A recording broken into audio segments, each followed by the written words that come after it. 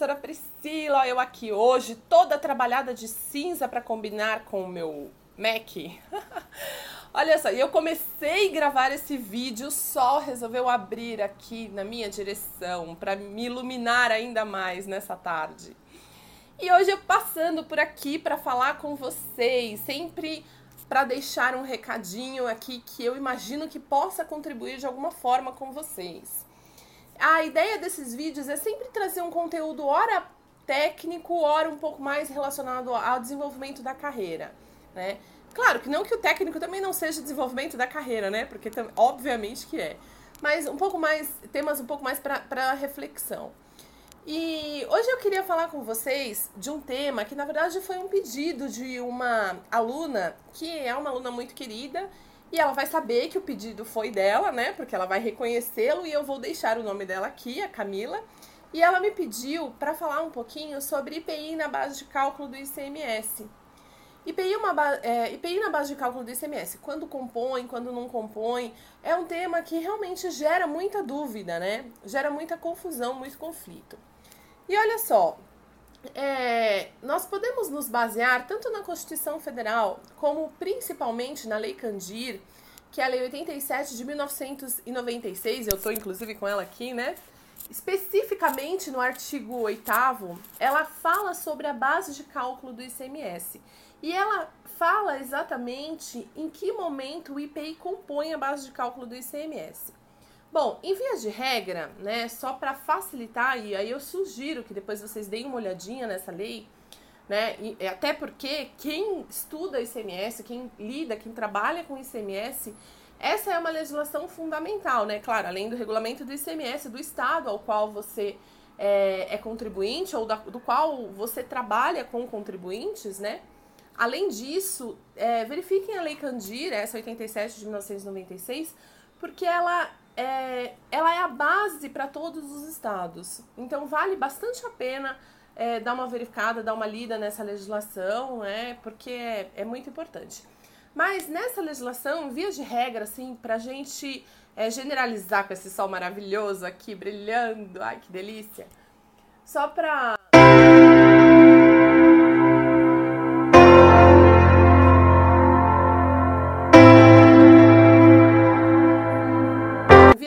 O sol agora tá brilhando forte, que agora eu já não tô nem enxergando mais vocês aqui. Mas, assim, vias de regra, quando que o IPI compõe a base de cálculo do ICMS? Na lei, ela fala justamente o contrário, quando o IPI não compõe a base de cálculo do ICMS. O IPI não compõe a base de cálculo do ICMS sempre que houver operação com o IPI e que essa operação for destinada a um cliente, né, for destinada na operação seguinte a comercialização ou a industrialização de produtos, tá? Então, se a operação for feita com contribuinte cuja utilização do produto seja ou como matéria-prima para a industrialização de um novo produto, ou que seja para comercialização, o IPI não compõe a base de cálculo do ICMS. Todas as demais operações compõem a base de cálculo do ICMS. Significa o quê?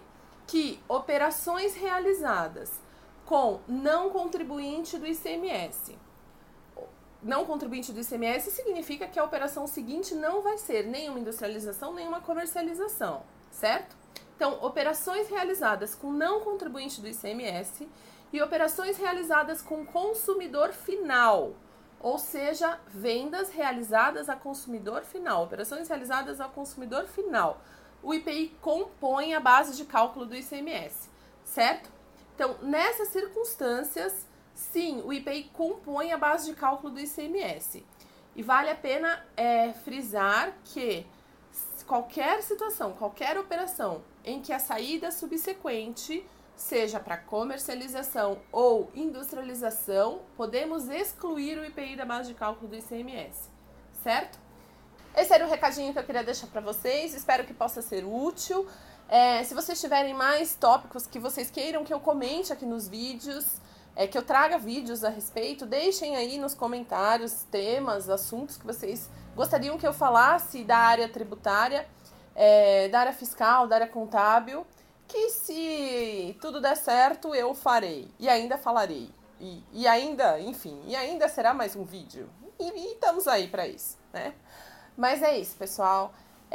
Se vocês gostaram, compartilhem, curtam esse vídeo, se inscrevam no canal, aproveitem as dicas e tenham uma excelente semana de bastante trabalho e que seja muito produtiva, tá bom? Um beijo a todos, até a próxima, bye bye!